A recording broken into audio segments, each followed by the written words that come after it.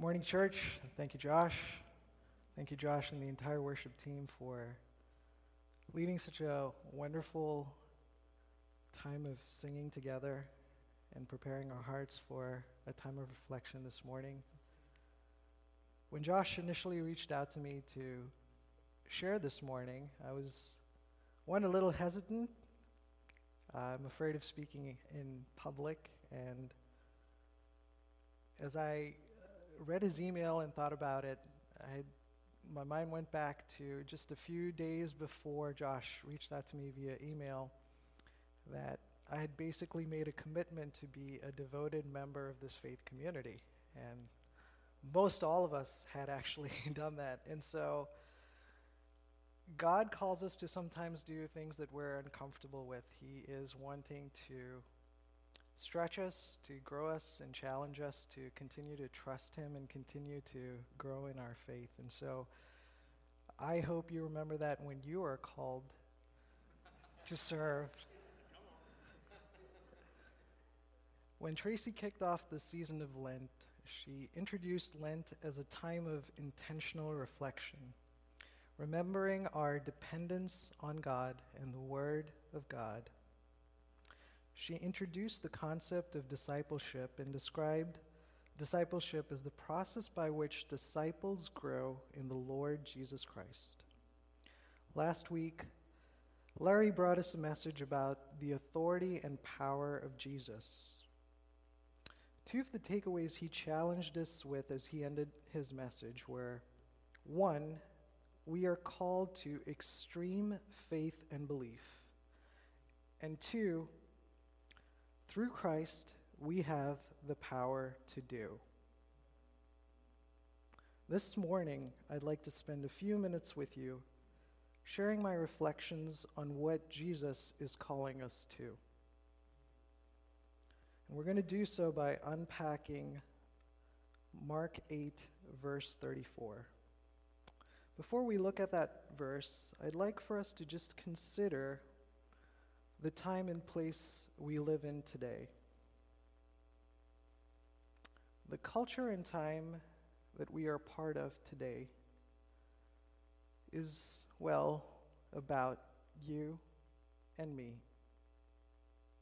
Our culture places great importance on self-fulfillment and self-pleasure.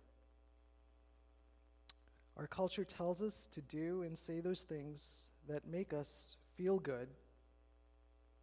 Our culture encourages us to have relationships that are self-fulfilling. If that means buying something to make us happy, then do it. If that means taking a vacation to a warm, sunny place, then go for it. If that means taking a drug to ease the pain, then take it. Put yourself first. You do you. Now, when we turn our attention to what Jesus says, we hear a different message. Whoever wants to be my disciple must deny themselves and take up their cross and follow me. What does this mean? What does it mean to deny ourselves? You see, what I think Jesus is talking about in this passage is two lives. The first life is our life here on earth. The life that is made up of all the stuff we have, the clothes we wear, the cars we drive, the businesses we own, the jobs we pour our energy into, the size of our bank accounts, the relationships we have, the emphasis we place on physical beauty, our fascination with celebrities, the Eagles, the Steelers, the Flyers, the Browns, the number of followers we have online, our influence, and all our other obsessions. What we're talking about here is all those things that distract us and weigh us down as we struggle to make way for Jesus to be in our lives. And then we've got this other life, our spiritual life, which is our relationship with God. It's that part of us that realizes that we were created by God in his own image. We were loved so much by Jesus that he would come down to this earth and sacrifice himself on that cross. And that the Holy Spirit, our guide, is with us at all times. As Jonathan Bornman shared a couple of weeks ago, it's also that part of us that cares and loves others more than we love ourselves. You know, the widows, the orphans, the immigrants, the sick, the suffering, the poor, the prisoners, people who are struggling with substance abuse and mental illness, even those people we disagree with.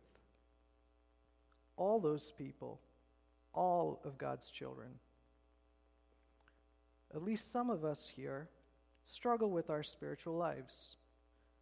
For some of us, our relationship with God is not a constant, strong, and steady. Some of us experience inconsistencies and times of feeling that we are distant from God. Our spiritual life is a reflection of our relationship with God.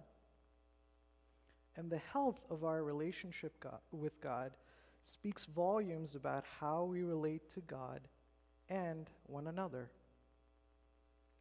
It is our walk with God that causes us to fall deeper in love with him, and that intimacy leads us to greater love, forgiveness, compassion, and care.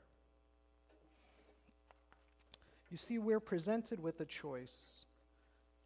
Jesus tells us that we cannot live for both this world and for him. That we cannot live for the beauty, wealth, influence, and comfort this world has to offer, as this directly contradicts the example he set for us when he was here on this earth. Jesus is calling us to put God first and think of, care for, and love others more than ourselves. Now on to the second part. Take up your cross and follow me. What does this mean in the day and age that we live in? For a few minutes, I'd like for you to put yourself in Peter's shoes and see the world that Peter lived in through his eyes. As Jesus walked through Galilee, Peter was one of the first disciples that Jesus called. Peter was a fisherman. He was probably undereducated, but he had enough street smarts to hold his own in the fish markets, and plenty of strength, having fought the strong seas. Now, do you think Peter realized what he was signing up for when he cast aside his nets and decided to follow Jesus? Do you think he had any idea that Jesus was going to perform countless miracles, or get into arguments with Pharisees, or calm the seas and invite Peter to walk on the water? Do you think Peter had any idea that he would cut off a man's ear, deny Jesus 3 times, or watch life leave Jesus? Do you think Peter had any idea that he would fall deeply in love with Jesus to the point where he would be willing to give his own life in service to the kingdom? Now, I want us to stop and imagine what Peter sees as he sees Jesus hanging on the cross. I'm certain that Peter experienced a variety of emotions and thoughts. But here are 3 things I'd like for us to consider this morning: shame, suffering, and death. Today, the cross symbolizes love, hope, redemption, and grace. However, in biblical times, the cross symbolized shame, suffering, and death. You see, the cross was a tool that was used to punish the worst imaginable criminals. It was purposefully designed to inflict as much pain as possible. The idea of being crucified in public was meant to humiliate the person who was being punished in the most extreme way. The Bible tells us that Jesus had to carry the cross a long way. As he made his way through the streets, Jesus was yelled at and spat upon. His body was bruised and broken open by the rocks that people threw at him. He was stripped of his clothes, and he was made to lay on a cross, where his hands and feet were penetrated with nails.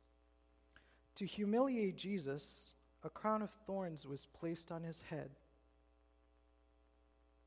Now imagine as that cross is being raised, the entire weight of Jesus being held up by 3 nails, blood flowing freely, Jesus gasping for breath as the mob continues to hurl insults and rocks, the soldiers piercing Jesus' side with their spears.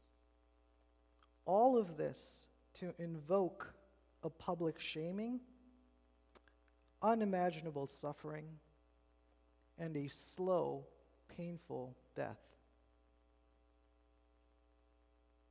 This is what Peter sees after having followed Jesus for years. Surely Peter did not imagine or anticipate this when he and Andrew set aside their nets to follow Jesus. Surely Peter did not imagine suffering the loss of his teacher, his friend, and a man he grew to love. So as Jesus hung on that cross, Peter witnesses shame, suffering, and death, even as he battles with his own shame of denying knowing Jesus and being his companion. In time, Peter would come to realize what it means to take up his cross and follow Jesus. And just as Peter realized what it meant to take up his cross and follow Jesus, we too are called to take up our cross and follow Jesus. When Jesus says, "Take up your cross and follow him," Jesus is setting the expectation that we too must be prepared to face shame, suffering, and death.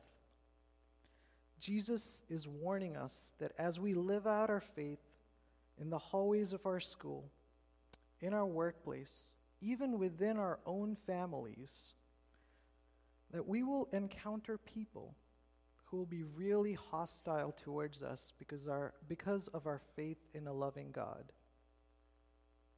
We may encounter people who shame and mock us for believing old stories. Oh, you mean to say that a man raised his staff and waters parted? You mean to say that a baby was born of a virgin? You mean to say that because a man died, that you're going to live forever? How stupid, how foolish can you possibly be? This is how our culture will challenge us. As we go through life, we will find ourselves loving certain members of our family, friends, and connections from a distance, as we realize that's not what Jesus wants for me. That's not what Jesus wants me to say. That's not what Jesus wants me to do. That's not what his plan is for my life. This may be the result of an interaction with either a classmate, a coach, a teacher, or someone who you are in a relationship with that is encouraging you to do something that you know is wrong. And you hear that still small voice inside of you guiding your head and your heart in a different direction. Perhaps it'll be a coworker, a banker, a lawyer, or an accountant that says, well, here's how you could cut a corner, and here's where you'd come out. And you clearly know you'd be cheating the other party. When we step back and truly examine our lives, we will find that much of what God desires for us and what Jesus teaches us is in direct opposition with the culture that we are a part of. So when we decide to follow Jesus and commit our lives to him, we can expect to face hostility and opposition. Our culture will try to discourage us and even shame us out of having a relationship with Jesus. When Jesus says, "Take up your cross and follow him," he is setting the expectation that we too must be prepared to face death. Most early disciples did not die of natural causes. They faced death because they decided to follow Jesus. Now, we are fortunate to live in a place where we may not face literal death for choosing to follow Jesus, but literal death is not the only death we need to understand. Just a few minutes ago, we talked about two lives: the physical life and the spiritual life. Jesus calls us to die to self, and what that means is to live in service not to self, but to God and to others. In Matthew 22, Jesus says, "Love the Lord with all your heart, with all your soul, and with all your mind. This is the greatest and most important commandment. The second is like it. Love your neighbor as yourself." In John 13, Jesus says, "By this everyone will know that you are my disciples, if you love one another." The Word of God in Galatians 2 says, "Be crucified in Christ so that you no longer live, but it is Christ who lives in you." The life that Jesus calls us to is one that is led by faith and transformation, where we live more like Jesus and less like ourselves. To die with Christ is to allow our flesh to die so that the Holy Spirit may live within us. Jesus calls us to allow that still small voice of the Holy Spirit to drown out all other voices. Jesus calls us to allow our hearts to break for what breaks God's heart. There is a cost to discipleship, and it is all of these things. But Jesus calls us to more, to accept an invitation to spend eternity with him. This is not just good news, but it is the greatest news. My challenge and encouragement to all of us this morning is that we consider what Jesus is calling us to. Your relationship with God is more costly than you realize, and more precious than you know. I invite Josh and the worship team to come up and help us close out the service in song. As the team comes up, I'd like to leave you with this prayer by Willard Swartley. Lord, we identify with the blind man and the blind, slow to learn disciples.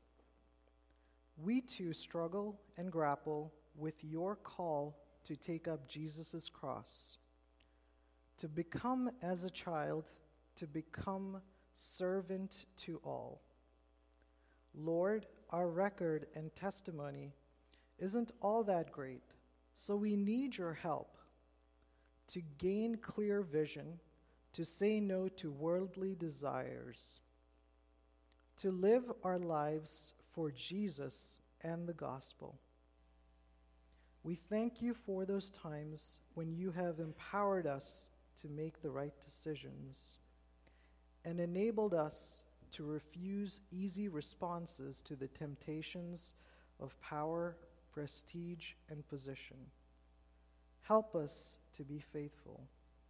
Amen.